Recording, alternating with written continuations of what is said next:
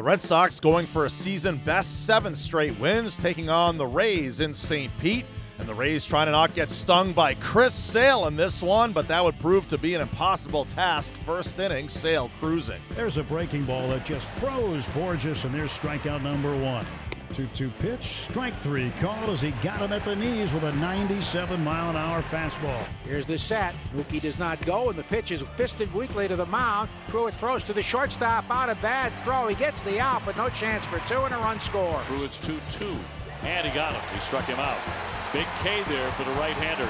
Wilson Ramos, the pitch. Swing and a miss at a slider, and down he goes. And the pitch. Swing and a miss at a high fastball. Down he goes. Punch out number 11 for Chris Sale. The 0-2. Strike 3 call. Fastball over the inside corner. Strikeout number 13 for Sale.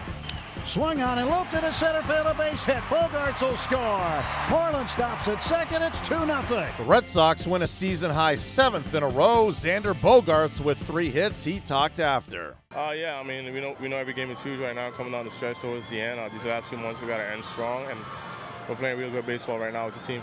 3 for 4 night for you. Had some early success against Pruitt. How were you able to just keep racking up the hits tonight? I mean, just finding holes. I've been hitting a lot of balls hard lately at people, line drives right at people. So just keep trusting your work, keep trusting your coaches, and trust your teammates. Go out there and have fun.